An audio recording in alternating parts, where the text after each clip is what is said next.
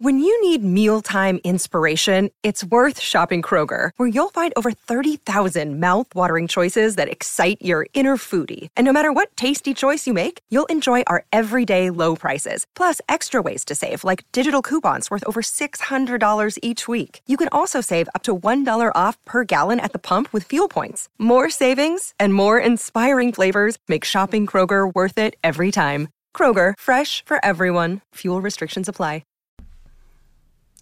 Welcome to the 12th episode of Kiwi and the Bird Book Nerds in Session. I'm Taylor. I'm Kami. And in this episode, we're going to go into an in-depth discussion about the action-packed and super Renegades by Marissa Meyer. Now, as we discuss everything, and I mean everything, this is your one and only Spoiler Alert. Kami, would you like to give us a spoiler alert sound effect? I can definitely do that. A spoiler is ahead of you, and this is your one and only alert. And now, on to the show. So Renegades first starts out with detailing a little bit about the Age of Anarchy, which is this period of time that we don't get to see in the book, but that is referenced a lot, where Ace Anarchy basically revolutionized the world by giving superheroes a chance to unveil themselves. It was kind of like the revolution of prodigies who were scorned for what they could do. And then we swing into this scene where it's Nova as a child, and she's inventing this little elevator with syringes, and that's where we meet her mom, her dad, and then her baby sister. And we also get a taste of her abilities. She has the ability to put people to sleep, which she does on her baby sister when she cries too much. What I really liked about that intro was the way that she kind of prefaced the politics in that would go throughout the whole series, and that the difference between the anarchists and the renegades. And I like how even in the very beginning you can see that Ace Anarchy, well, he's seen as this big villain, all he wanted was to free the prodigies, basically.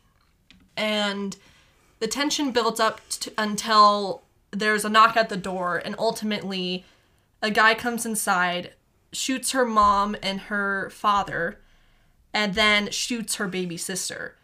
And Nova's hiding at the time, but she comes out, and before the guy can shoot her, she puts him to sleep. And that's when Ace, her uncle, finds her, and that's where he saves her and then integrates her into the anarchists. It's interesting, though, because with the prologue, like you said, they've built Ace up to be this villain, but then in Nova's eyes in that moment, she sees him as the ultimate hero. Because the Renegades were supposed to be protecting Nova's family at that time, but her parents were just killed and they weren't there. They didn't come save her. It was her uncle in the end who did. So it was interesting to have that start because it shows exactly why Nova's allegiance lies where it does. Marissa Meyer did a really good job of establishing her setting and her characters in those first 20 pages. You really felt for Nova in the way that she wrote her family being killed and like her guilt that comes along with it that's going to stay with her. And you see, like, you kind of figure out, oh, Ace Anarchy is her uncle at that point. It was just kind of like, oh, there's this guy, his name's Ace Anarchy, but she just called him Uncle Alec until that point, right? And then he comes and he saves her, and then he shoots the guy dead. And that's the end of, like, the introduction or the prologue. And then you go into the main story. But, like, the way that it was paced, the way that it was written, and it was just, I feel like it was one of the best introductions I've seen in YA. What I liked a lot about it is that you kind of expect that, yeah, this hitman will come into her house and shoot her parents, right? But you assume that, of course, her baby sister, she's going to save her baby sister and that they're going to be okay somehow. And so when the hitman ends up killing her baby sister, I was like, whoa, what? You were like, oh no. It shocked me so much because I think Marissa Meyer took that expectation and she switched it where you go, oh, holy crap. this guy isn't playing around, and how is Nova gonna get out of this? And when Ace was introduced and we learned that he was actually Ace Anarchy, I actually felt a lot of respect and love for him, and it was very interesting. Like, I don't often get that with characters, but when he came in and he saved Nova and he picked her up and he took her away, I don't know, there was just a lot of warmth. Like, I felt what Nova felt, where she goes, wow, this guy has saved me, I love him and respect him, I would do anything for my uncle. I will say it also established the feel of the book really, really well. Yeah, you immediately get the sense of this really bloody history of the time of the Age of Anarchy, and you get the sense of this crumbling city and the chaos that's kind of going on, and the difference between the villains and the superheroes. The supposed villains and superheroes. Ooh. Oh, but then in the next chapter, it was so sad when they go, oh, Ace died. Oh, yeah. And Nova is alone. Obviously, she's with the other anarchists, but you go, oh, how did the Ace die? Actually, though, I was like, if there's no body, he ain't dead. Like, you felt for him, and then in the next pages, he died. Is he alive? Question mark. Is he living under a cathedral? Question mark. Is he really, really skinny and has no powers right now? Question mark. Does he even want to be alive? Question mark. Is he the same person that he always was? Question mark. Is he evil? Question mark. Or is he chill? Question mark. The world may never know. We may never know.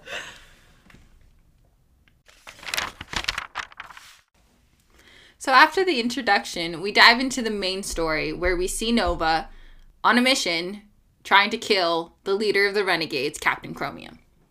And while Nova is navigating the crowds, she stumbles upon a certain individual named Adrian. Is he hot? Yeah. Does he have glasses? Uh-huh. Does he always have a marker on hand? Yep. Just how I like them. But when Nova's bracelet is stolen, he returns it back to her and he fixes the broken clasp with a little hoo-hoo of his pen. And she's like, oh, here comes another hero. Kind of hot, but that doesn't matter. That's like, side note. That's one of my favorite things about Nova, is that she knows that he's hot, but she just constantly denies it. But almost instantly, I'd say they kind of have that instant connection. Kind of almost like love at first sight, I'd say. Or not exactly love, but just that we know we're going to end up together. It was like attraction at first sight. Like The Bachelor, but successful. Not The Bachelor, because that sucks. And after that brief encounter, Nova kind of gets back into the moment, and she gets herself set up on a ledge, and she's ready to take aim to fire and kill Captain Chromium, hopefully. And she kind of has a brief moment of pause where I think it's a theme throughout the story where she has this doubt if she'll ever be able to pull the trigger. Like, if she'll ever be able to truly commit herself to this cause of not necessarily being an anarchist, but to doing what needs to be done. And she has that hesitation in the beginning, and that causes her to miss the shot. It hits Captain Chromium in the temple. Which also, though, with the plan to hit him with a poison dart, I feel like that would still work even after the attempted assassination. I'm like, just try again. I think it would work. I think she only had one dart. Cyanide could just make another dart, though, couldn't he? Maybe. But I think the reason why she had to do it in one shot is that he had to be caught unaware. Because if he knew what was going to happen, he'd just pull on, like, glasses or something. But he didn't. That's what I'm saying. Let's go round 2. Actually, it's funny, because I really like Captain Chromium. And I'm like, try again! Come on! Don't be sorry. Be better. But I feel like he'd be more on guard, you know? And since he his blinks eyes... a lot more now. Yeah. He'd just be like, what? You can't get me. What? He's like, just trying to shoot you.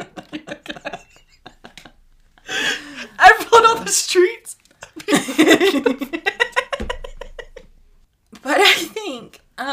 I think a reason why Nova can't pull the trigger is that whenever like she thinks of a gun, I mean, she's gonna think of when her parents died and the bang, bang, bang. Which, I mean, that's reasonable. Fair. Yeah. Yeah. I get it. Mm-hmm. But I think the parade scene also did well to further establish the difference between the anarchists and the renegades and society's views on them. Especially when they have, like, the villain float that people throw food at, and then you have the council, like, the leaders of the renegade. They have their own, like, giant thing where they're all like, oh, hello, Princess Wave thing, you know? But when Nova fires that shot, it then makes everyone aware that there was an assassination attempt, and immediately a bunch of renegade forces are sent to Nova's position and attempts to apprehend this person who obviously just tried to kill a very important figurehead in this community. And that's where we meet Ruby and Oscar, as well as, I don't know if it's Dana or Dana. It was Dana in my head, so if it's Dana, I'm really sorry. The double N makes me think it's Dana, but I could be wrong. I'm assuming you're right because I'm always wrong when it comes to names. But anyways, we meet Dana, Oscar, and Ruby, and we get a taste of their abilities. So Ruby has the cool, jeweled blood spikes. Where she basically can make ruby-like crystals. From her blood. And then Oscar, aka Smokescreen, has quite literally the ability of a smokescreen. He makes smoke, apparently, in different colors. And Dana has the power to transform into a swarm of butterflies. Which, when you first hear that, you go, oh, okay. Scary. Whatever. Woo! Butterflies. That's my greatest nightmare.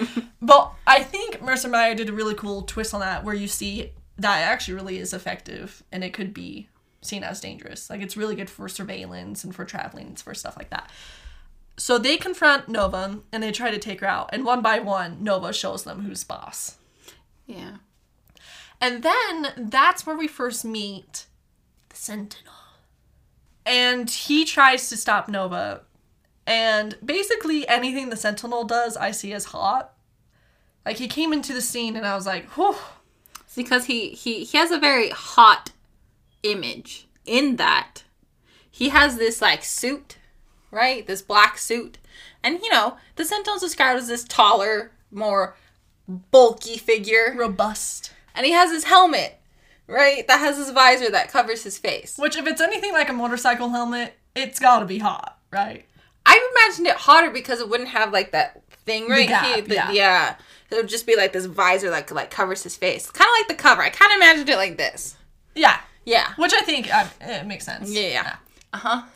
And then you see the Sentinel, and that he has multiple powers. You know, he has a power of jumping. But, like, super jumping. like great, like, kind of like Wonder Woman and Justice League kind of thing. Yeah. Yeah. And he also has a power of fire. And so you see him, and he's trying to catch Nightmare, aka Nova. They fight. There's a little scene where you're like, ooh, tension. I mean, are they fighting, or I don't know. I mean, she punches him. And basically, Nightmare gets away because in comes Winston Pratt, aka the puppeteer, with his hot air balloon, and he's taking control of children, and it basically goes to chaos. Winston's powers kind of crack me up. Because, again, you don't, kind of like with the butterflies, you don't initially think of it as that alarming. Like, oh, okay, this guy takes control of kids, so they can play tic-tac-toe infinitely, right? But then he uses the children to create chaos, and they almost escape. That distraction almost allows them to leave. Mm-hmm. Until Nova realizes that with both of their weight, the hot air balloon can't support itself, and it's been shot as well. It's been damaged. Mm-hmm. And so for them to escape, she'll either have to give up her gun or find another way to alleviate the weight. And I personally like the way she chose. She threw the puppeteer off of his own hot air balloon. Yeah. She commandeered that ship. She was basically like, ooh, let's see. all of my inventions that took me a really long time to make, or a guy who's technically on my team? The guy on my team. Yeah, you gotta go. And so they take Winston in, and Nova ultimately escapes. I think this scene does well to establish a lot. Like you said, it establishes the superheroes, the villains. Like, you hear a lot of names in this scene, which when I first read it, it took me a little bit to kind of figure out which name, which powers. But you get to see Captain Chronium, Dread Warden, Tsunami, Blacklight. You get to see the anarchists like Detonator, Puppeteer. You get to hear about other ones like Cyanide and Queen Bee and such. And I think it's a really fun opening scene, too. It's very superhero-ish. It is very superhero-ish.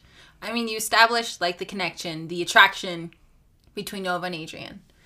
You establish what the society's views on the villains, the superheroes. You are introduced to a number of characters and their powers. And you just kind of, like, get the feel of what the rest of the book is like. I particularly like the fight because I like seeing how everyone's different abilities affect battle. Like, how it changes the landscape.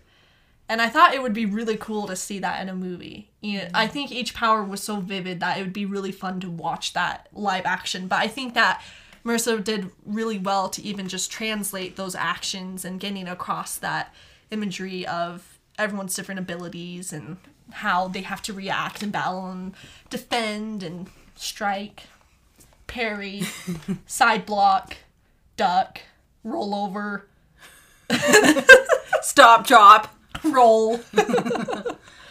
I think one of my favorite things about that scene was Nightmare / Nova. And just kind of seeing how she doesn't just use her power. She has all of her inventions, like her mask that she wears to cover the bottom half of her face, right? And she has her stun gun and her suction cup things. But she also knows, like, a lot of martial arts, which is what she Utilizes? Yes!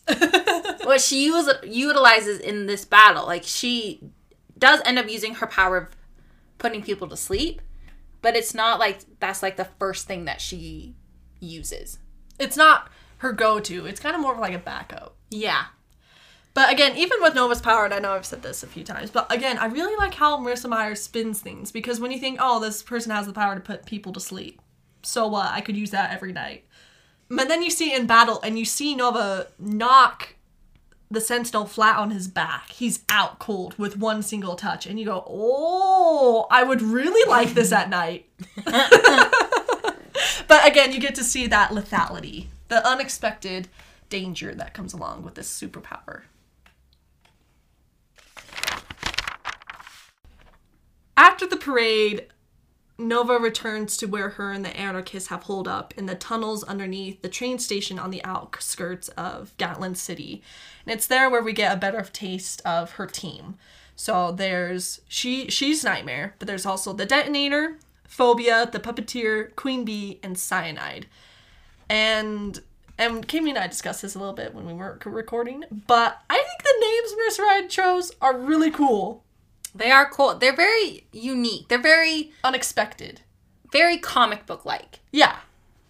Super original, and I think they really add to the world and to the characters themselves. I think Marissa Meyer did really well in creating the characters to kind of look like their personalities. Mm-hmm.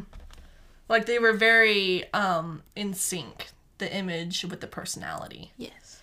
Also, too, you get a good taste of the anarchist values. It's actually very interesting because they're small in numbers. I mean, it really is only this group that is the rest, that acts as the rest of the anarchists, the legacy of Ace Anarchy. And yet they all have this mentality of every man for himself, which you would think in a really small group that you would hold on to your people even more.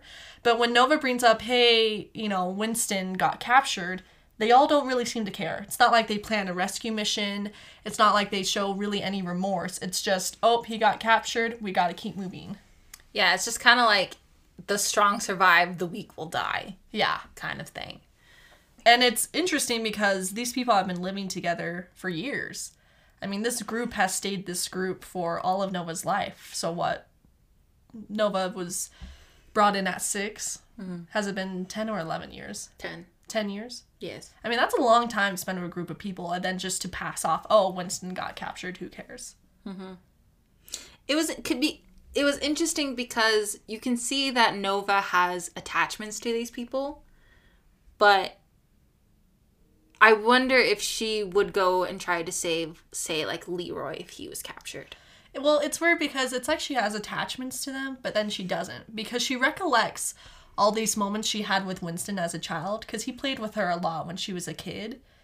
And yet she doesn't have that really burning desire, oh, I gotta do anything I can to get him back.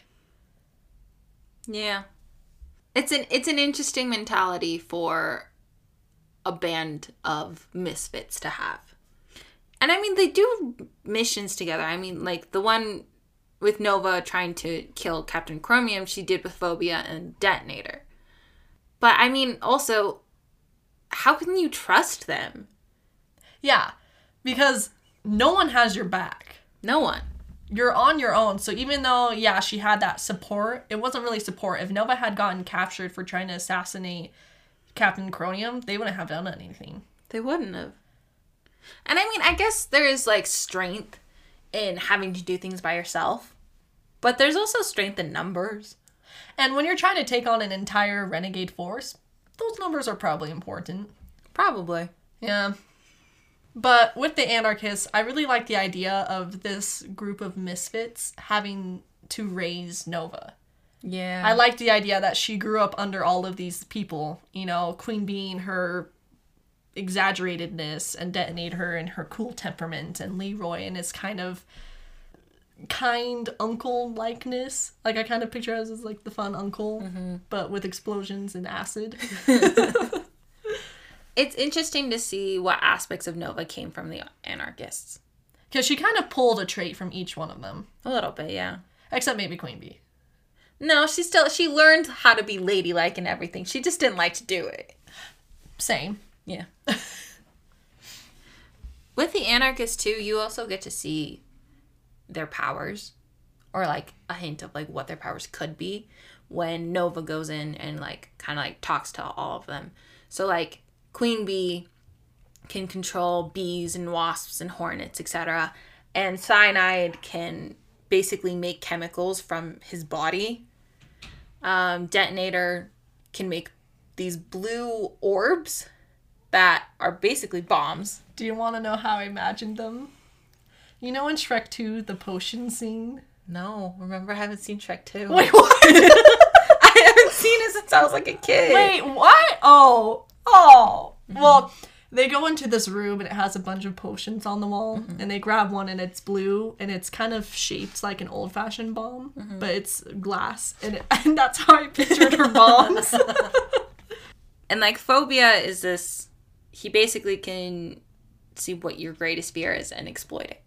And we've mentioned this before, but they're like, the superpowers in this book are just so unique, and they're so, you wouldn't think so, but they're very attuned to the characters' personalities as well.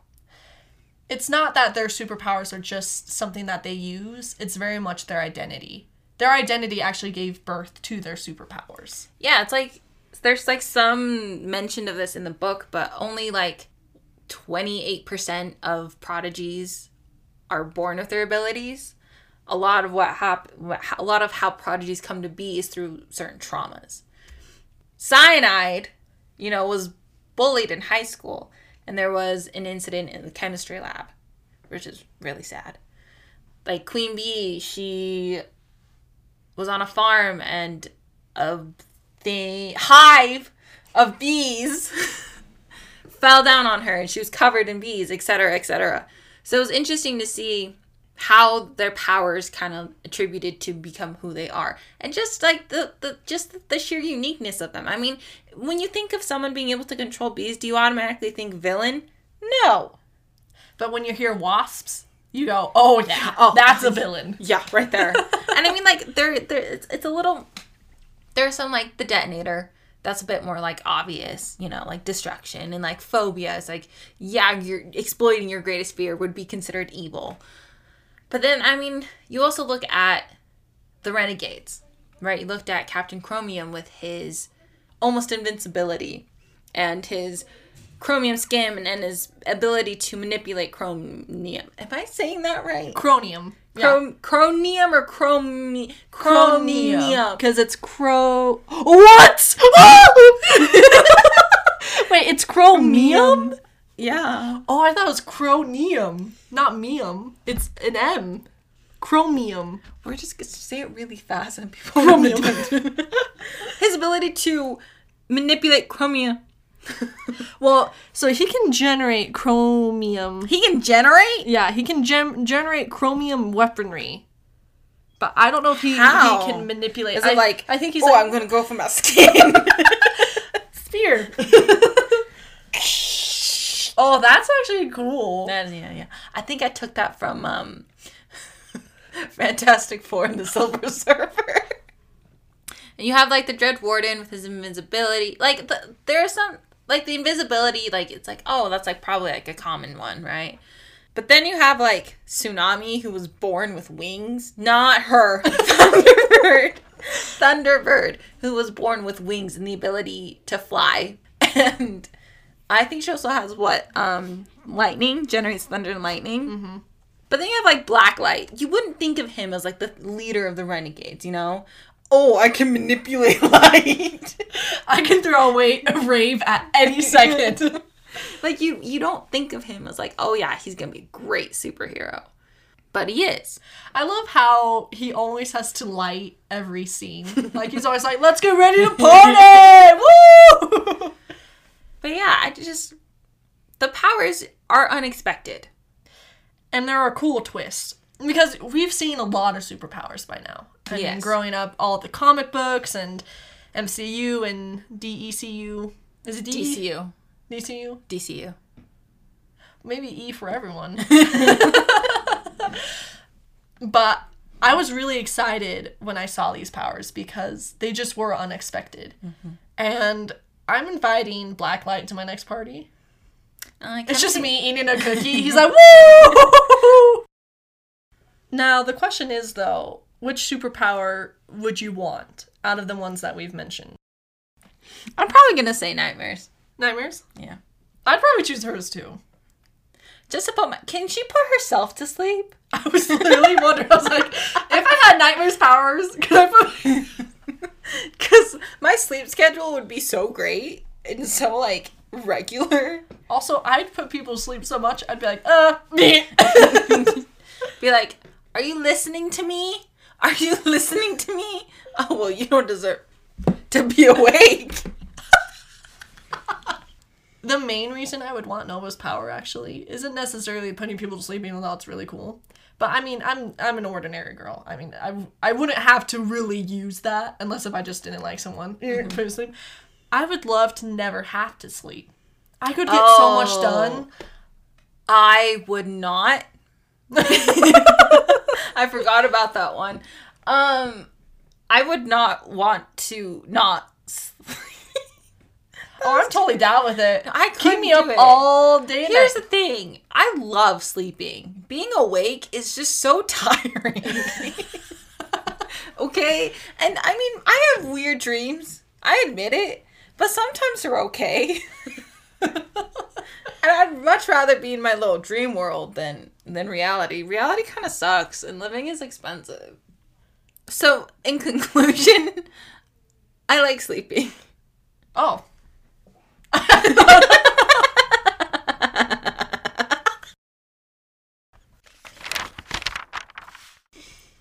Now, opposing the Anarchists, we of course have the Renegades, which is Captain Chronium's team, as well as Adrian's team. And what I think was really smart of Marissa Meyer was that she didn't make the Renegades or the Anarchists unlikable, which gives the story that much more intensity and power, because you actually don't want to see either group fall or get hurt or for one of them to be defeated.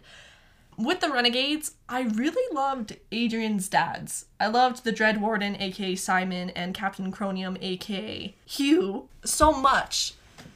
Because through Adrian's eyes, you see how much they're having to deal with and the stress of trying to create a new society, of trying to create a society that's fair and lawful and one that can give freedom but also doesn't create chaos. And I thought they were really good dads to Adrian, and I thought they tried their hardest to be good dads, but at the same time you also see where they unintentionally fall short because they just have so much going on, it's impossible for them to balance all that they have to. But I also loved meeting Tsunami and Thunderbird and Blacklight and their different personalities, and once more how their powers reflect their personalities. And even in Adrian's team, I loved Oscar and Ruby's little romance blossoming, possibly unrequited, but not, question mark. Mutual, question mark. Is it just friendship, question mark? Is it more, question mark? And I loved Dana's intelligence. She always seems to be aware of everything. She's very observant of everything that's going on. And so even though we don't get a lot of her in this book because she's taken out after having been injured by the Sentinel, we still get that sense of she loves this group of people and she feels close to her friends and would do anything for them. I agree that I really liked the fact that both sides were really likable. And I think that just went really well with the whole politics of both the renegades and the anarchists, simply because through Adrian's eyes, you saw the renegades. You know, you saw them as humans, right? You didn't see them as like these superheroes on these pedestals. And through Nova's eyes, you saw the anarchists. They weren't just like these villains who were up to no good, who were only evil. Like, they had purposes, they had beliefs, they had personalities. And I think that so plays into what the story was about, was like the renegades versus the anarchists, and who's right and who's wrong, who's going to be the one who's going to come out in the end, right? Like, the anarchists were considered the bad guys, but all they really wanted was for prodigies to be free, to not have the renegades, the council, right? Just 5 people kind of dictate what's going to happen to the city of people. Because one of Nova's biggest problems was that the council was the one deciding everything, not the people. She wanted the people to be able to create the laws and to be able to recreate the society, rather than, like you said, just 5 people controlling and trying to rebuild everything. Mm-hmm. And then you have the renegades, who are the good guys, supposedly. Except you see, like you just said, the fact that there are only 5 people in charge of everything.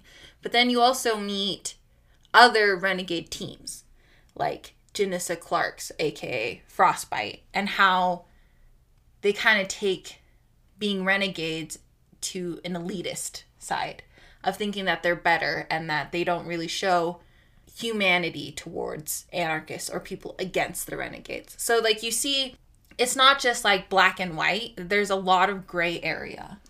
But I think I also loved the fact that the story was told through Nova's and Adrian's eyes. There was a very big theme of everything you see may not be what it seems. What it is. Everything you see isn't everything it could be.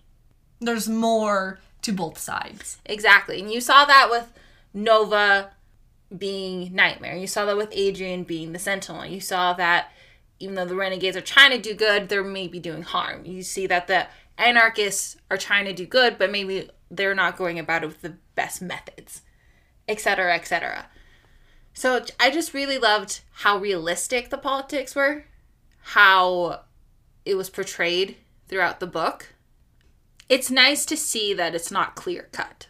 Yeah, I think the dilemmas in this book is a part of what made it so interesting and so easily devourable, which I don't know if devourable is a word. It is now. It is now. That's all that matters.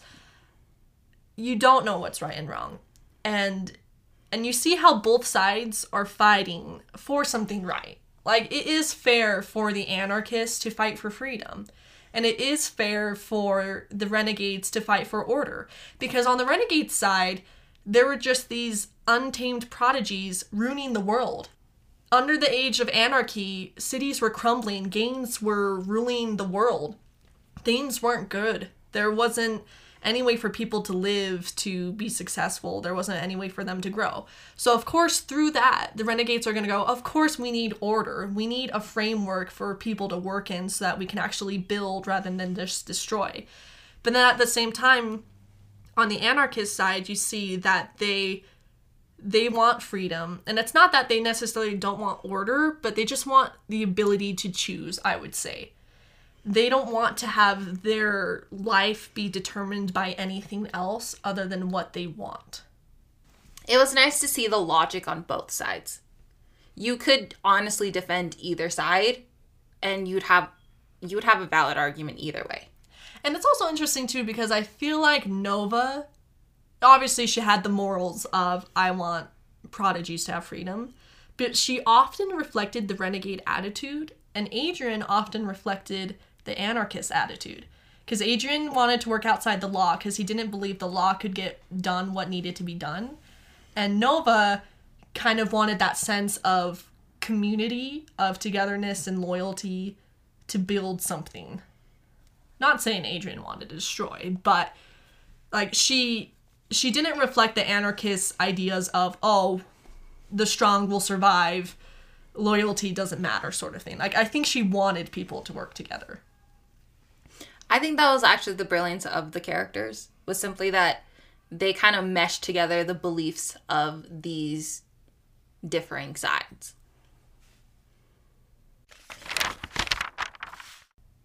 So this book has 2 points of view. One is Nova's, and the second is Adrian's. And so the first time that we go into Adrian's point of view, he wakes up from the attack from Nightmare, in which we discover, oh, Adrian Everhart is a Sentinel. As if he could ever get hotter. Right? Oh. And we basically just see him in this first scene, in his point of view, how like his power works, and like how he got to be the Sentinel a little bit. Like he has like this zipper tattoo that he did, and like his fire tattoo, and like that's how he gets these new powers, is by... He's taken just the ordinary aspects of being able to have his drawings come to life to a permanent way for him to create new superpowers. Which is super cool. Super smart. Yeah. I would just be playing tic-tac-toe with myself all day. And then Adrian goes back to Renegade headquarters after stitching himself up because I think he was stabbed. Yeah, I think Nova stabbed him. With Red Assassin's blade. Yes. Savage. And then she touched his wound and put him asleep. Extra savage. Oh, she's kind of like Batman. Think about it. She has like all her little inventions, and like she has her mask, and she fights with like martial arts. And Leroy is like her Alfred. A little bit. Then you meet Max. And Max is in this quarantine in the Renegades headquarters. And then you're like, okay, but why? Yeah, why is a 10-year-old in a glass box by himself? Oh, that's really sad. Oh. That just got me really sad. I just the reality just hit me. But basically, you were introduced to Max Everhart, aka Adrian's adopted little brother. And when we're first introduced to Max, we actually don't know his power at all. All we know is that everyone who goes in is either in a hazmat suit or is Captain Chronium, who is somehow impervious to whatever Max's ability is. But we get the sense that Max's ability is what has put him in quarantine. Mm-hmm. And later in the story, you figure out that Max is labeled the alias Bandit, and that he has the ability to steal other people's powers when they are in near proximity. And absorb them. And yeah, and he gets them himself. Which, okay, if a 10-year-old kid took my powers, I would be so freaking mad. I'd go give them back. This is all I got. Shut up. You don't even know what broccoli tastes like. Those are me. I would be seriously so mad, even though he's a nice kid. He's a precious kid. Which then leads us to the knowledge that the Renegades destroyed Ace Anarchy, supposedly, by using Max to absorb Ace Anarchy's power. And that story is really cool. I love the imagery, but I could just not handle the image of Hugh backpacking a little baby Max into the scene. That just gave me so much anxiety. Like, no, like Baby Yoda. I kept thinking of Baby Yoda and Hugh carrying him into this battle scene and Baby Yoda Max siphoning all of Ace Anarchy's powers. I mean, imagine being thwarted by a baby. I understand the frustration. Yeah. See, that just gives me anxiety because, you know, my sister just had a kid, right? He's just the itty bitty little boy, okay? This dude's tiny. And I'm like, okay, so he's a baby. That means he's real small. You're just going to carry him on your back. Hey, that's terrible for his hips, okay? 1. 2, I'm sorry. You couldn't think of another way to defeat Ace Anarchy without a baby? If a baby is the key ingredient to defeating a guy, maybe rethink your plan a little. Also, that's so dangerous. This is a battlefield. You're gonna backpack a baby into a battlefield? What the heck?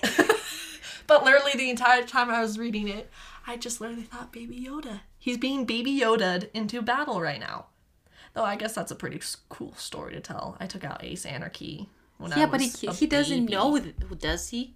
Well, he can't tell people because... He's in a box. Yeah, he's in a box. Himself. But, like, Max's story was so sad because we learned that he was born with this ability. And that his parents were a part of a gang. The Roaches. Yeah, I believe it is the Roaches. Yes. They were a part of a gang during the Age of Anarchy. And his parents, being prodigies themselves, are getting their powers taken because of Max. And so they threw him into a river. Off a bridge.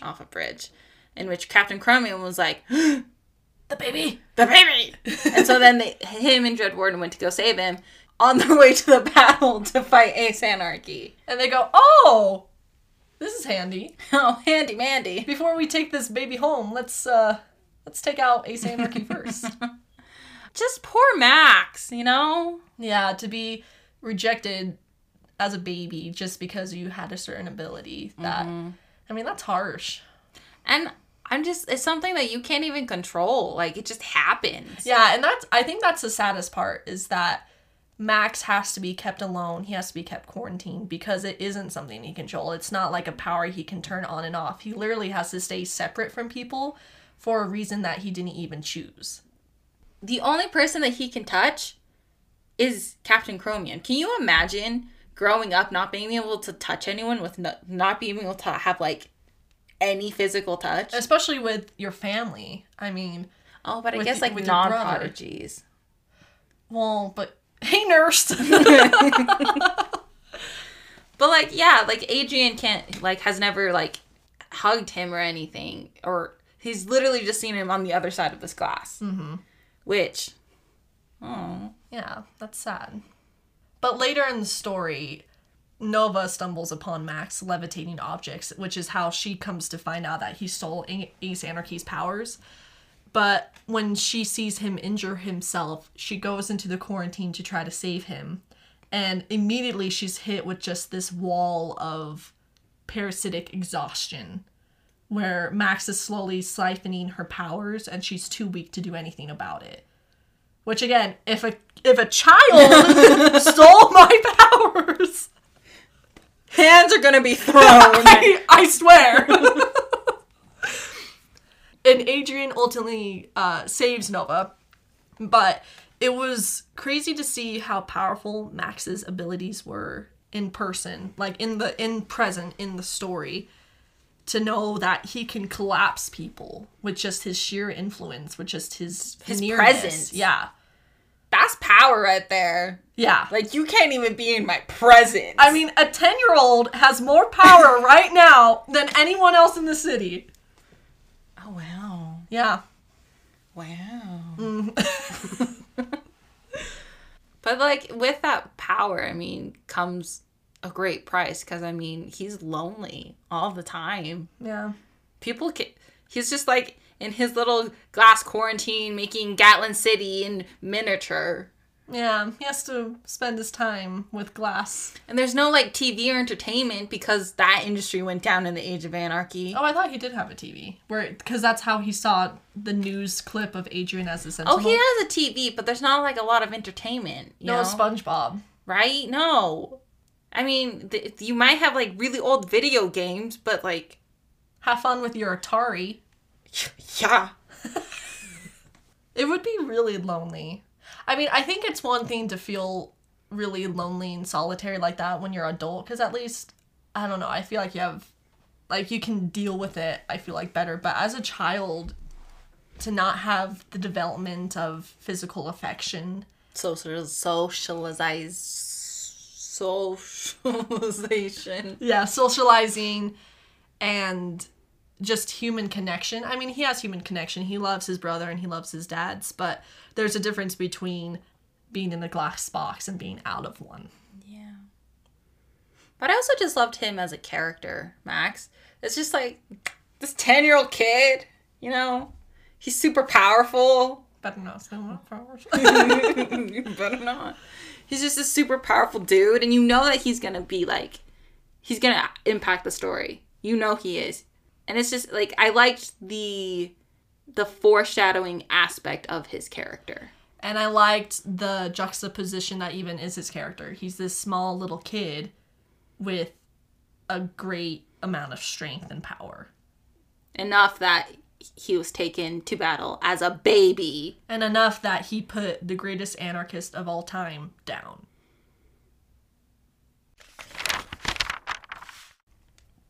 So after the failure of the assassination attempt on Captain Chromium, Nova gets this idea from Leroy to infiltrate the Renegades. So after getting the necessary false documentation, Nova Artino is now Nova McClane. And with that identity, she decides to try out to be a renegade, which entails that she has to basically perform in front of all the renegades until a group chooses her. A team chooses her. So we have like Adrian's team, Genesis' team, and a ton of other people. And Nova at the time is running under the alias Insomnia. And she's no longer claiming that she can put people to sleep, only that she herself never has to sleep. She steps up and they were like, okay, what's your name? She's like, Insomnia. And it's like, what's your power? Like, I do not have to sleep. And the people are like, you don't have to sleep. What a great power. And they're basically underestimating her. And then Adrian, being the teenage boy that he is like, oh, yeah, we should give her a chance. Yeah, like, let's look into this. I think she deserves it. She deserves to be on our team. Never been able to sleep? Interesting. And so Adrian basically, he doesn't even talk to his teammates. Okay? He's just basically like, yeah, I want her on my team. Yeah. And the way that the trials go is that if one team wants a prodigy trying out to be a renegade, another team can refute that prodigy and kind of like challenge them, being like, I don't know if they are worthy of being a prodigy. Yeah, worthy of being a renegade. And so when Adrian picks Nova to be on his team, Janessa Clark's team is like, we don't think that she's worthy of being a renegade. And so Nova's like, well, I'll fight one of you. Because, you know, she is who she is. Because that's just what cool people do. And then she chooses Gargoyle. And what happens is pretty dang badass. She basically kicks his rubble behind. Without she didn't use her real power putting people to sleep. She literally just used her intelligence and her martial arts skills and a little cannon that Adrian drew. As well as her surroundings, like I believe a banner. Mm-hmm. And she basically humiliated him in front of everyone. Because everyone kind of believed, oh, well, not being able to sleep, that's not really a superpower. But then she's like, well, is it a power now? Jerks. I think, actually, one of my favorite parts about that scene is the fact that when Adrian chooses Nova and is like, oh, I want her on my team, Ruby's just kind of like, yeah, I can tell exactly what kind of feeling you have about her. And she's right. She's absolutely right. Yeah, right, Adrian. Like, you would choose a prodigy that you weren't attracted to. Yeah, I mean, it just so happens to be the girl you met at the parade who you had an instant connection with. Okay. But sure, her abilities are interesting. I also think it was really interesting to see just, like, the beginnings of the trial and, like, the shortcomings of the renegades in that way. Mm-hmm. Especially since there were some people at the tryouts, like, there was this girl who could expand her head like a balloon, and she was rejected from being a renegade. And Nova's like sitting there thinking, okay, but why? Mm-hmm. You know, if she wants to be a renegade, why can't she be? And she's kind of disgusted by the spectacle that these trials have become. It's no longer really about anything pure or honorable. It's not about choosing renegades. It's about entertaining people who think they are above you. Basically. And it's like, why do you even have to try out? Why can't you just go up to the renegade headquarters and be like, hey, this is my power. This is what I can do. I want to join the renegades. And like, you don't even have to be able to fight. Like, maybe you can just be like a desk person. I think she kind of thinks that, isn't it enough for someone to be a renegade if they just have the desire to be? If they are willing to protect the city like a renegade should. Yeah. Like, why do you need this super flashy power to be a renegade? And the fact, you know, I absolutely agree with Nova on that point, especially since the council is the ones, are like, they were there. They're ones sponsoring this. Basically. And I mean, shouldn't they know?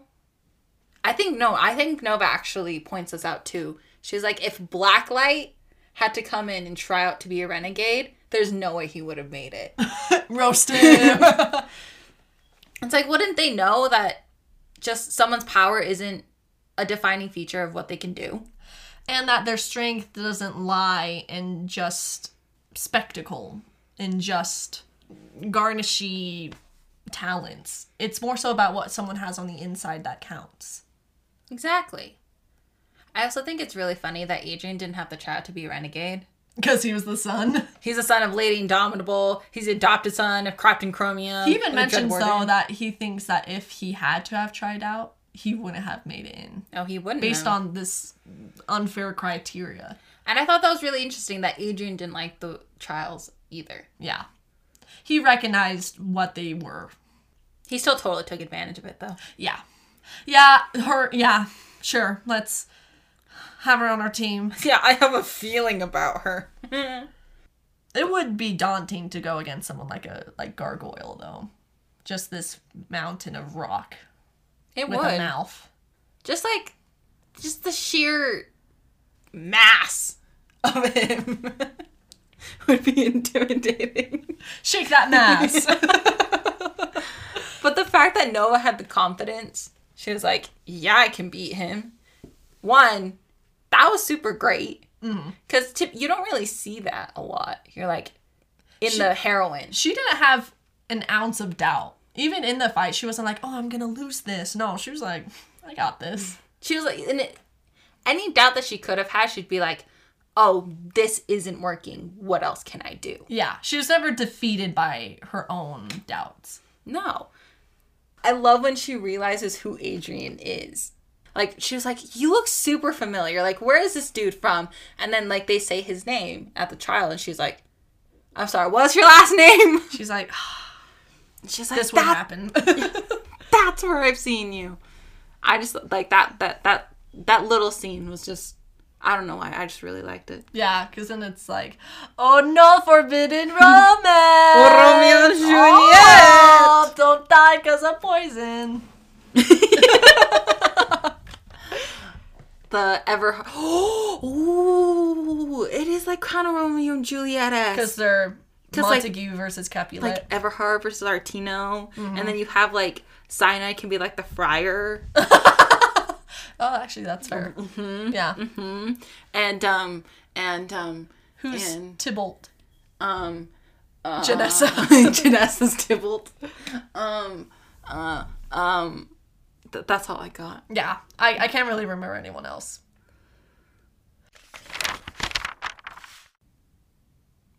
Overall, what did you think of the romantic subplot? The romantic subplot in Renegades was just so precious.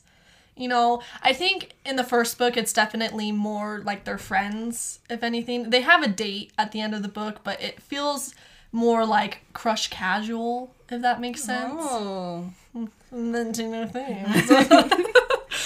But I think there's just something really sweet about Adrien and Nova. Actually, when I first read kind of the premise of the story, I kind of assumed they'd be more hard characters, if that makes sense. Like, they'd be really war-torn and, like, their past would really weigh down. Like, I don't know, like, not dark characters, but I assumed, like, they'd be heavy. But I feel like there was such a lightness in their relationship that I thought it was really sweet for both of them. I felt like both of them really needed that sweetness in their life. You know, with Nova, she's always kind of been alone. Even though she's been surrounded by anarchists, they aren't really like family. They don't really give her that love that she needs. And then with Adrien, yeah, he has a bunch of friends and stuff, but he hasn't yet experienced romance either. So I liked that for each other, they were kind of like a safe space. They do have a certain will they, won't they kind of vibe going to them. I would say in terms of YA romance, it's most definitely more slow build than a lot of them, which I really appreciate because slow build is the way to go, in my personal opinion. Build is the way. And I liked that they kind of had a date, but it wasn't an official date. It was crush casual, as you said. And it made you feel, the romance made you feel excited because it was just it was sweet. You could tell it was new for both of them, and so it was kind of fun to kind of be there with them, and you'd be like, hey, I'm here reading this. It's like you kind of got the butterflies with them. Yeah. It was cute. It was really cute. And you would I especially liked it for Nova's character because she is more of a kind of like a badass, more stubborn, very, very determined. She I would say she's very sharp, very edgy, right? But in those moments with Adrien, she just got very flustered. And she got kind of softer. And apparently Adrien Everhart was the only person who could do that to her. And I'm like, that's cute. Well, that's fair because he's really hot and very kind and sweet. It's so hot. Okay, here's the thing. It's the romance just between Nova and Adrien, just like them as people, but then you also have their alter egos and the tension between the Sentinel and Nova and the tension between Nova and Adrien. I meant Nightmare and Adrien. And Nightmare and the Sentinel, just the idea of alter egos really adds to the romance. And I loved that in the first book they didn't know their alter egos because then it makes an unintentional chemistry almost when they are in their aliases and they're interacting, like the library scene where the Sentinel saves Nova from the fire and they're up on the rooftop and they're talking and stuff.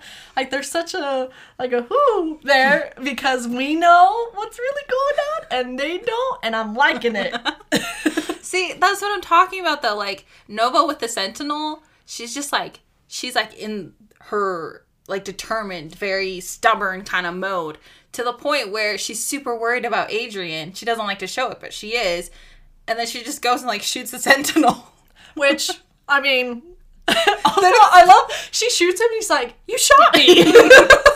That's so rude. Excuse you. But I loved it. I loved the scene where Adrien's oh yeah, Nova's working late at 3 a.m. at headquarters. Maybe she'll be hungry, and so he goes and he gets her sandwiches. Not just one kind. He got her 3 kinds of sandwiches because he didn't know which one she'd like. And he's like, oh yeah, I gotta get all the bases covered. Yeah, and he brought it in to feed her. I want a guy to do that. I would just want anyone to feed me. That's just, the fact that he thought about her. He's like, oh, you know what? She stays up all the time because she doesn't sleep. She has to get hungry, right? I like how Adrien tries to convince himself though that he wants to be more than friends. Mm-hmm. He's trying to convince him, oh yeah, no, this is just a friendly thing. I would do this for anyone. And then Daniel's like, excuse me, you have never once done that for me. Dana's like, we all know the truth here, Adrien. Stop lying to yourself.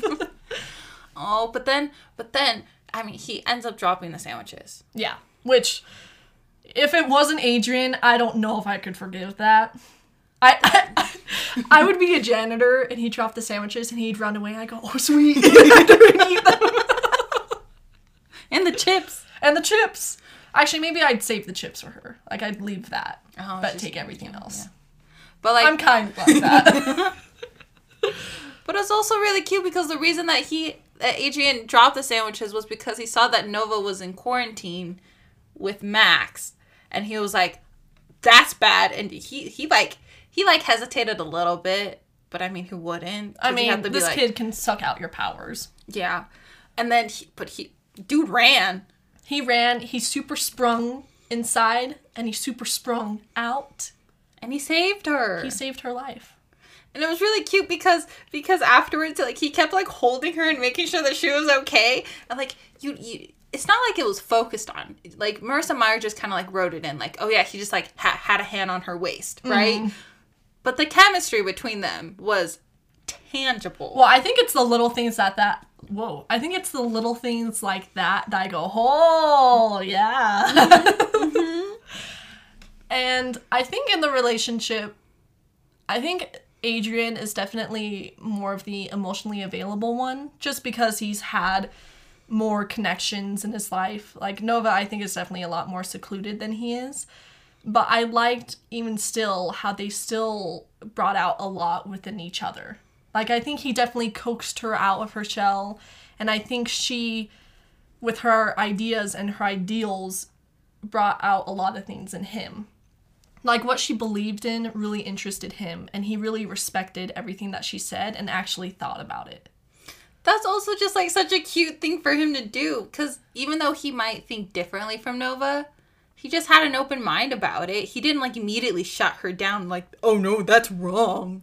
And he's a good listener. He's such a good listener. And one of the scenes where they really bond is when they are doing surveillance of the library, and it's just them two up, and they just kind of start talking about themselves and their lives and such, and again, crush casual, but it's just, the tension is so palpable. Like, you can just feel it, and you know it's crush cash. Like, it's different than cash. It's crush cash. Mm-hmm. Yeah. Mm-hmm. The thing with the like, it's the what's that word? It's the trope. It's the trope of, you know, staying up late with your crush and just, like, having, like, really meaningful, deep talks. You know, the one that everyone wants, but, like, hardly anyone gets. Because we can't stay up that late. Oh, I do, but... No, I do too. But it's just cute because, like, Nova's not really the type to open up. Yeah. She's very secretive about her personal life. She doesn't want people to know about her because that would leave her vulnerable. But with Adrian, it's just like oozing out. This is me. Mm-hmm. Yeah. And I'm like, this is you. And the fact, like, he's really good at drawing, and then she, like, looks through his thing, then, like, they're talking, and then he drew her flowers, and he brought it over to her house. He's so chivalrous. Mm-hmm. He's like, oh, yeah, I just, like, wanted to meet your uncle, and, you know, like, make sure everything was, like, okay, and and the flowers were meant to stay alive for a lot longer so that she could think of him every time she saw them. And then she's like, well, what happens if they die? And Adrian's all like, well, then I'll just come over and draw some more. Which I'm like, kill them now! Just so he can come back. I would absolutely do that. I would absolutely. But one of my favorite things, too, was that, like with the library fire scene, is that because the Sentinel knows that it's Nova, but Nova doesn't know Adrian's the Sentinel's being really sweet toward her, and she's like, what the heck? But at the same time, I'm like, it's because he knows you. It's because he loves you. Oh. And then the date but not date where they're supposed to be on a mission, except it's not actually a mission because the rest of their team members aren't there. And also, like, they keep conveniently playing cute carnival games. And she wins him things because she's a really good shot. And it's just, and like the whole birthday party scene where Adrian's just like drawing up things for all these kids, and she's like sees him, she's like, oh yeah, that's what a renegade should be. And you're like, oh, you hate the renegades, but you love him. It's funny because, you know, that scene's really cute, but at the same time, I'm like, get the kids away so they can have some alone time. Oh, but then it's also so awkward because then Nova's like, is this a date? This isn't a date. This can't be a date. And then Adrian's like, well, it could be a date. She was literally like, is this a date? Question mark. Are we more than friends? Question mark. Could this be more than crush casual? Question mark. Do I want this? Yes? Question mark. But then Detonator comes in and almost blows them up. She does. And then, but when Adrian, like, thought that Nova got buried and he was super worried. Oh! He basically, like, goes and, like, hugs her, makes sure that she's okay. And then he's like, I'm gonna be chivalrous now, and I'm gonna carry you to safety. Really cute. I know! He just, like, picks her up like it's nothing. You know what that means? That means the boy is built. He is strong. He will pick you up and he will take care of you. What more could you ask for? Literally nothing. No. Those are the only two traits you need. But then afterwards, and then, like, they have, like, the actual conversation, Nova and Adrian do, when they're, like, kind of, like, separated from everyone else, where it's, like, so was this a date? You know, like, the conversation that they were having previously but got interrupted. And then Adrian's like, it could be, right? And then there's, like, that tension, and then Adrian goes in to kiss her. Mm-hmm. But Nova freaking runs away! She literally ran away. She knows. She wanted it. You know she did. Oh, I wanted it. Yeah, same. I get why she didn't, but at the same time, I'm like, morals, ew. Just kiss him. Morals, standards, please. They get in the way of so many things. Who cares if he's your enemy? He's hot. He's there. You guys just had a great date together. You almost died. Kiss. I was literally like, no, but you get back there. You kiss that boy. You jump right back into his arms, and you do it. Well, not it. You kiss him. The sex. But yeah, overall, I think Renegade set up the romance really well into what it could become. I know what it becomes, but maybe some people don't. Maybe they don't. So, do they get together? Question mark. Is there a great kiss scene in this next question mark? Is that with another guy or is that with Adrian? Ooh. Love triangle question mark. Guess you'll have to read to find out. Mm-hmm. Question mark.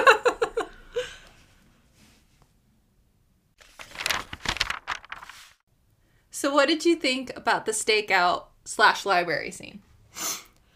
Like the stakeout in the fire? Yeah. So the stakeout loved because, you know, we got some Nova and Adrian action. They'd be Nadrian or Adnova. Adrova. Ooh, I like that better.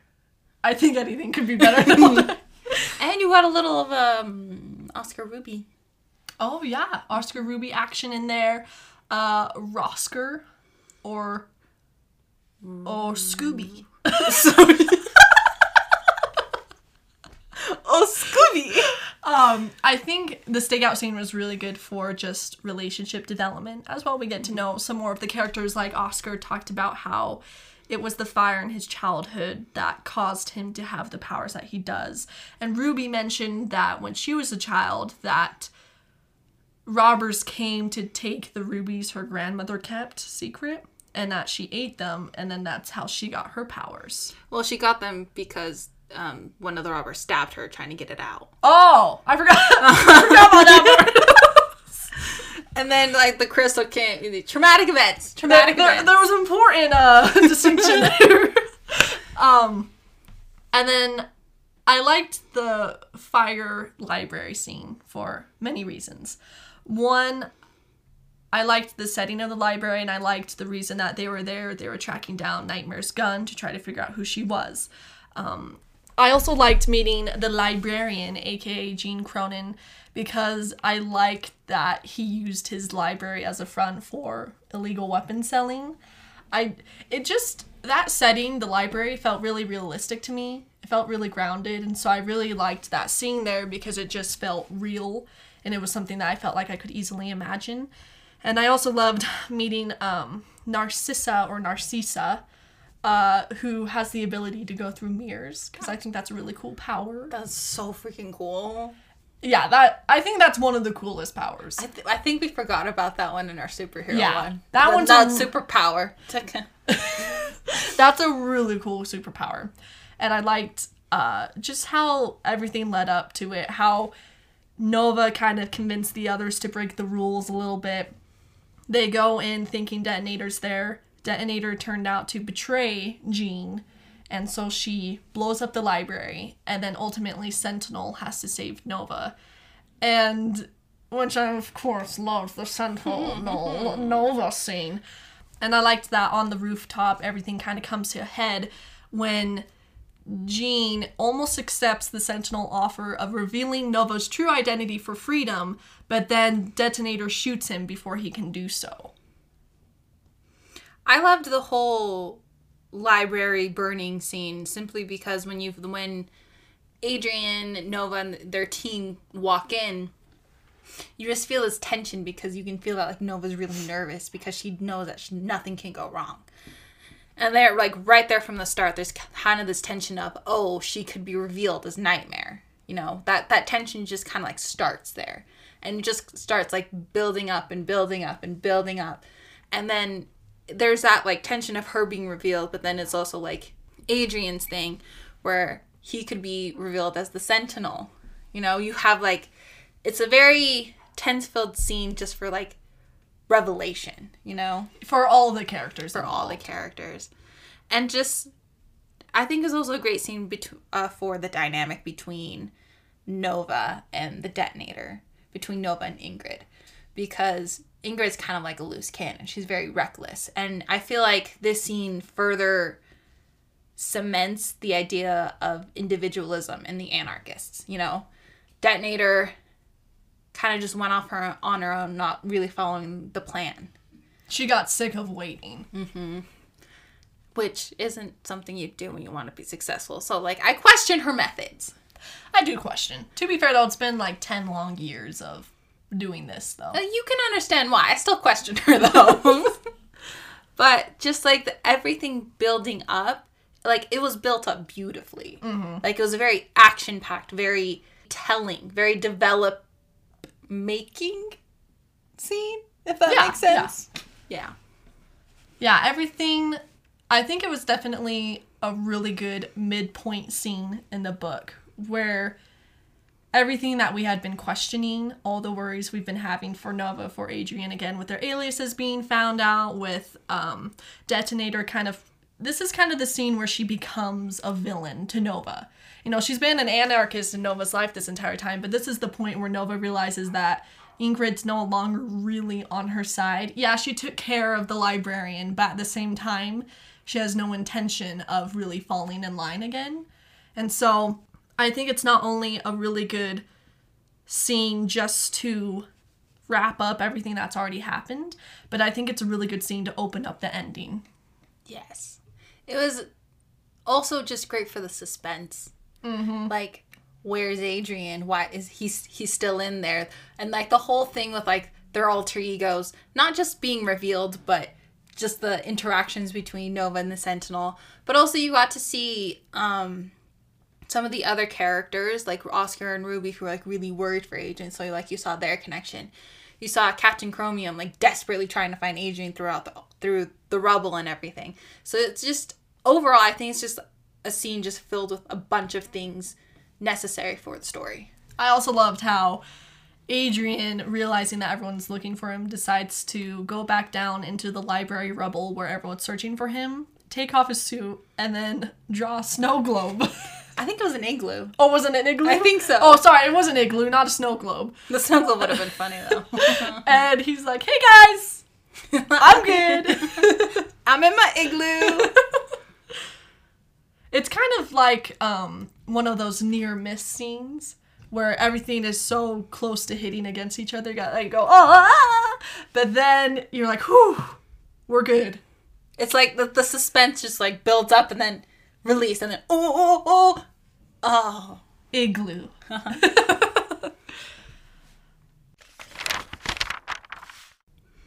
For me, I think one of the most unexpectedly tense moments in the book was when the renegades went to interrogate Winston about Nightmare's identity, and Nova is in the room and she's freaking out because she goes, well, of course Winston knows I'm Nightmare, and then Winston's confused because they're like, who's Nightmare? And he's like, the girl, right there. She could be with us in this very room. I feel her presence. It was just like such a tense-filled, it's just tension, you know, the suspense, the ooh feeling, right? Because when Nova hears that her team's going to be the one to interrogate Winston, she goes up to Adrian. She's like, you know, I don't think I should be there. And then Adrian's like, what? Are you scared? And like Nova's just like internally like, you freaking wish. No. And then they actually, you know, end up going to Winston and they're just asking all these, Adrian's just asking all these questions about Nightmare. And Nova's just like standing there, just desperately trying not to like show anything and like trying to like telepathically tell Winston, you better shut up. And also too, I think in that scene she kind of begins to see Adrian's commitment to finding Nightmare, because before he kind of mentions that he wants to find her, but then he's like, hey, who is Nightmare? You got to tell me right now, you know. And I also kind of think the scene is funny simply because of Winston's reactions, because I feel like I could just imagine it so perfectly how he's like, who is Nightmare? It's a real toughie, guys. What's Nightmare's real name? It's no one. It's none your business. It was just like it was just very comical because of his reactions, but it was also kind of sad at the ending. Yeah. Because Winston starts talking about like how he was friends with Nightmare when they were kids, because, you know, when she was a kid, because, you know, she came and like he would like make shadow puppets for her in the night because she wasn't able to sleep. The reason why that scene is so sad, especially for me, is because at the beginning of the book, Nova, in order to escape from the parade, throws Winston out of his own hot air balloon. And that's the reason why he's kidnapped. Well, taken into Renegade's headquarters and everything. And so the fact that, like, he has absolutely no reason to keep her secret, and yet he still does, makes the scene that much more heartbreaking. I know, and I feel like Winston deserves so much more love from Nova. I mean, I get if, you know, it doesn't matter who raised you, if you don't have that connection with them, you don't. But at the same time, you know, like you said, he's protecting her in this moment when he doesn't have to, and even though she may not feel that bond they had, he does, you know, and he practically raised her. And so, yeah, that part was sad. It was like, Winston! And, like, Nova's, like, she's totally expecting that to happen. Like, she's totally expecting Winston to reveal her as Nightmare. Well, and the anarchists totally have that every man for himself sort of thing. It actually doesn't really make a lot of sense to their own morals that Winston doesn't say that she's Nightmare. You feel the tension, especially since Winston does hide, like, kernels of the truth within, like, his answers. And so you're like, oh, that's true, but that's not. So, like, as a reader, you just get really excited because you see just this situation that the protagonist has been placed in that just seems impossible, but she's, like, narrowly escapes it.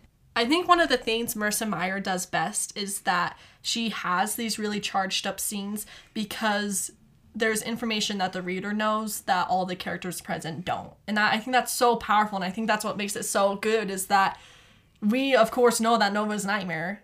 Adrian doesn't know that, but Winston does. It's just all these variables that I think she's so masterfully interwound together that just makes her a really good scene.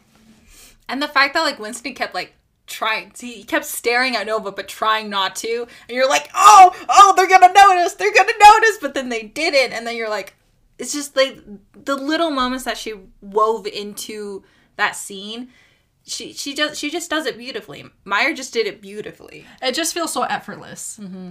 I think even later though, doesn't Adrian go, why did he keep looking at Nova? Like, he questioned it, but he didn't like think about it for too long. Well, because I mean, if you didn't know anything, there wouldn't really be anything to pursue in that. But at the same time, I'm like, he keeps looking at her because he knows what's going on. Like, a part of me is like, is Adrian jealous?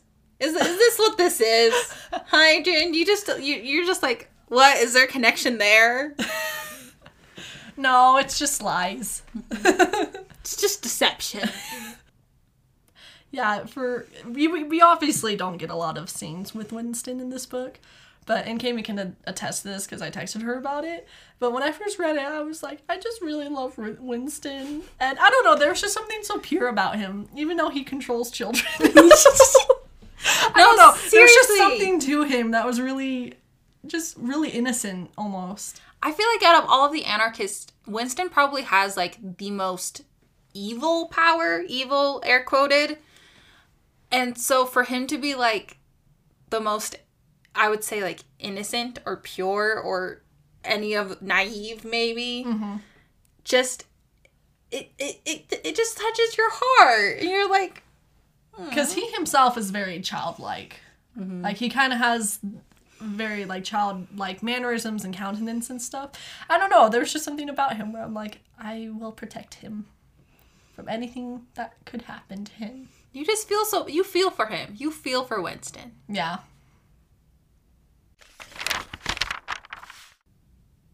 So the ending, in my opinion, was a really great ending for the book because it sets so much up for the sequel.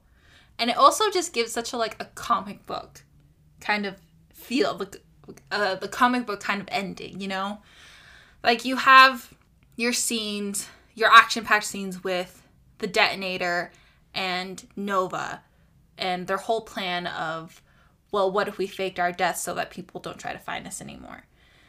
But that ends up going south. And the detonator's like, no, I'm not actually going to do that. I'm going to kill everyone in this park, including this little dude called Adrian. That guy over there. And I'm gonna devastate the council because he's a beloved person to them and all of that, you know? And then you have the aftermath of that and then the true ending where there is a reveal. But for now, Tay, what did you think about the scene between the detonator and Nova and Adrian? I think, like you said, if you like comic books, I feel like this would be very satisfying. I feel like it definitely had, you know, kind of like X-Men vibes, I would say, where you just have the collision of three really cool characters. You know, you obviously have Adrian, Nova, and then Detonator. I liked, though, how personal it felt because it was the Detonator with Nova, because obviously Nova has grown up with these people her entire life, and she's known Ingrid for 10 years, and so going into that, I think that added a lot of emotional importance and even more, well, not hype, but even more like, oh, that Ingrid decides to betray Nova in the end and tries to kill her in this entire park full of people. And in this battle, the theme of Nova not really being able to commit herself to pull the trigger was finally concluded. When she needed to, she was able to kill the Detonator.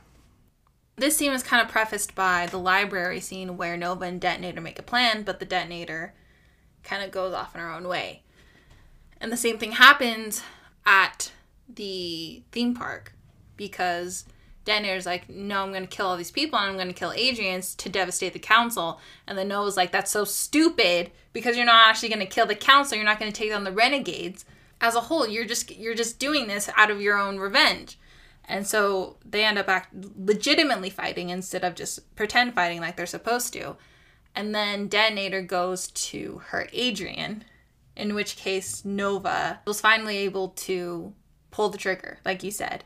The only time she's been able to do it, and it was when Adrian was in danger. Which, hoo-hoo. I also just really like the scene because you have to see Nova go between being her and being Nightmare. You know, and then when she as Nightmare gets thrown by the detonation, set by a detonator.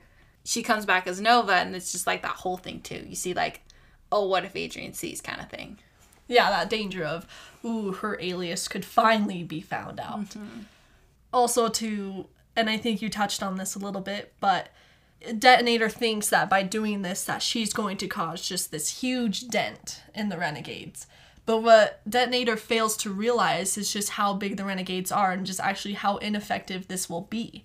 She's not really going to achieve or win anything by doing this. Nova kind of has the bigger picture in mind. She has the long game going for her. But Detonator just got too impatient with time. She just wants to cause as much hurt as she can, which is the opposite, I think, of what Nova believes. It's not about causing hurt. It's not about creating destruction.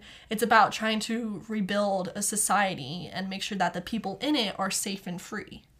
And the fact that they started to disagree about that during their fake fighting also just made it that much more suspenseful, because you weren't sure like where the fake fighting stopped and where the real fighting started. So building up to the ending, you see Nova mentioning Ace Anarchy, just kind of like in passing, like, oh, Ace wouldn't have wanted this, or this is what he wasn't really like, etc., etc. But you also see the anarchists in the subway tunnels, and they're kind of like miserable there. And you don't really like think about it until the very end, though.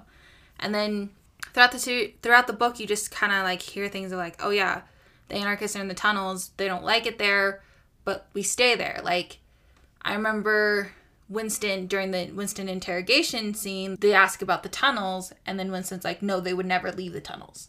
Mm-hmm. Right? The tunnels are being mentioned over and over again. Mm-hmm. And so you're wondering, why don't the anarchists leave? If they hate it so much, why don't they just leave? Like, what is keeping them there? And so at the very, very end, you see Nova going back to the tunnels, and she sees this poster. You know, she's going towards this poster, which goes to this tunnel, into this tomb-like room, where you see Ace Anarchy levitating. And he's basically like, hello, my little nightmare. Which I'm like, ding dong, the witch was not dead! So at the very end, you basically just find out that Ace Anarchy didn't die. He's been alive this whole time. And the reason why the anarchists are where they are is because that's where Ace is. And they want to stay with him. They want to stay with him, and they want to keep his secret. Not gonna lie. I didn't really think Ace was dead the whole time. I mean, I was like, no body, just a fake helmet. He's not dead. I was like, he's not. No body, no death. No body, no death. Sometimes even there is a body, there is still no death. So the ending wasn't necessarily a surprise to me, but the way that Marissa Meyer wrote it, it still made me happy, the ending did. So even though I expected it, it still had that nice shock factor, like, oh, he is alive. I'm like, I knew that, but he is. But it's nice to have it confirmed. Yeah.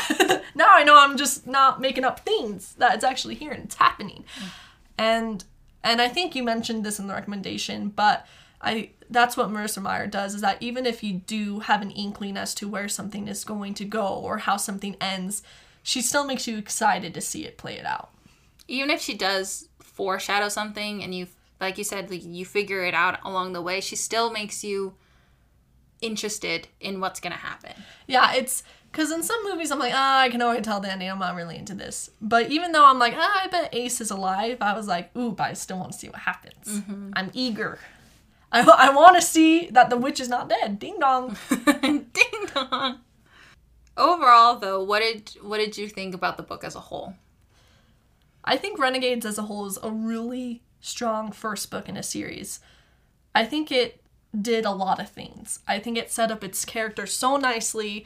I think it had a really good, interesting world. And I think that Marissa Meyer's voice very much made the story what it is. Very much, she created this entirely different universe to me. I would want this to be a comic book series. I would want this to be a comic book movie. I love too how specific she got about things. And I think I mentioned this in the recommendation, but like she she talks about a bunch of different people in this world and their placement and their importance, and she talks about a lot of different landmarks, and she talks a lot about a lot of different historical themes, and all of that layered up just makes the story feel really real. And when you're reading it, you really feel encompassed in it. Like when you set it down and you read that Ace Anarchy is alive, you instantly have to go, okay, I have to see where all this plays out. I have to know if Adrian and Elva ever figure out each other's aliases. I have to see if they're kissed, I have to see what Ace Anarchy is doing. You know, I think I'm not often excited by many superhero themes these days just because, again, there's so much superhero stuff, but I was really excited about this book. I completely agree. When I first heard about this book, I was like, oh, superheroes in a YA novel, that's original. Right? I was very skeptical, but then I actually read it and I really loved the way the twists that Marissa Meyer gave it. Like, it still had that YA feel, but she did it in her own way. But though with a comic book feel, I really loved that she did like the like Captain Chromium, like the CC, right? Like you see that a lot in comic books. So like I'm really glad that like she did that a lot with her names. But also I do agree this is a very good first book in a series because it does set a lot of things up, but it's also still action packed. It's still suspenseful. You still see like the hints of the romance, and while all that is being set up, you're still really interested in what's happening in the first book. You're not just interested in what's going to happen later. Like you're in the story the whole way through. And even though it's a bigger book, it doesn't feel tiring. Like, it doesn't feel bogged down with thoughts or description. It doesn't feel drawn out or slow. I think the pace is always, it keeps flowing, and I think that the characters are always kept in mind too. You know, Nelva is always determined. She's sticking to her goals. Like, everyone is very consistent, and they are naturally growing. It's not like their arc is being forced on them. It's not like they're completely changing, but they're progressing as both people, as superheroes, as protagonists. You know, I just think that this book was really awesome, and it didn't feel like it was setting up a big world, if that makes sense. Like, it didn't feel like I was having to just take in everything at once. Like, oh my goodness, this is so much. No, I felt like it was very well done. It was very well done. It was the first time in a while that I actually got a little bit excited about what was going to happen next in a series. Yeah, Cayman can attest that I got very excited. It was one that I definitely think this is a book that you will devour. Yeah. Because I started this book, I think, at 1 a.m. I think I finished that at 4. I was just into it. You know, there's just something about Renegades that just feels fun and adventurous and imaginative. It's not being weighed down by like, oh, we have to have a steamy romance, or oh, we have to, you know, have this happen. You know, like, it's just, I just feel like it's a very steady read. I think it definitely stands out in terms of YA these days. Yeah. It's different enough from other YA series and books that it kind of makes it more lovable. Yeah.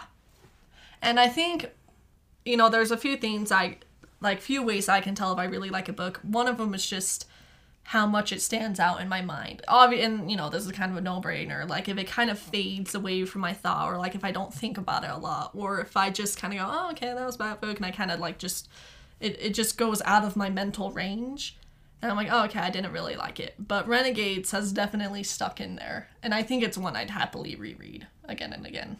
It's definitely one that you could reread. Particularly book 2. Oh, book 2. Book 2. Now I just want to talk about it.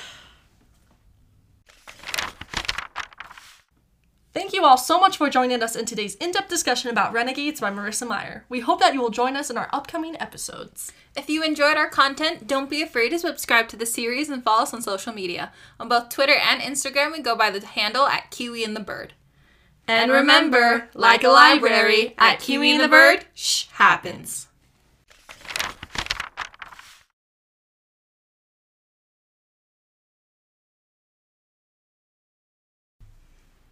If you made it this far, get ready for some bloopers. Bloop, bloop, bloop, bloop. No. Sideburns are so bad. It's like it's a crime against humanity to make us look at them. oh, what the fuck? Can any guy grow sideburns, or is it genetic? Like, do all guys have to actively shave sideburns or something? Do you want to call a guy and ask? I thought you were gonna say an ass. Let's Google, because everyone we know is dumb. Thank you all so much for tuning in. No. You got this. It's okay. We're good. The bulb is on. You got this. The bulb. No, I feel like Hamlet has a best friend. Yeah, isn't he Hamlet best friend. Horatio! Oh, no. Yeah. It's the show. Yeah. Mercutio. Horatio. I've had to look up the name of the skull in Hamlet so many freaking times. It's Ulrich. Oh, okay. I've literally looked it up like 10 times, though. And for random reasons.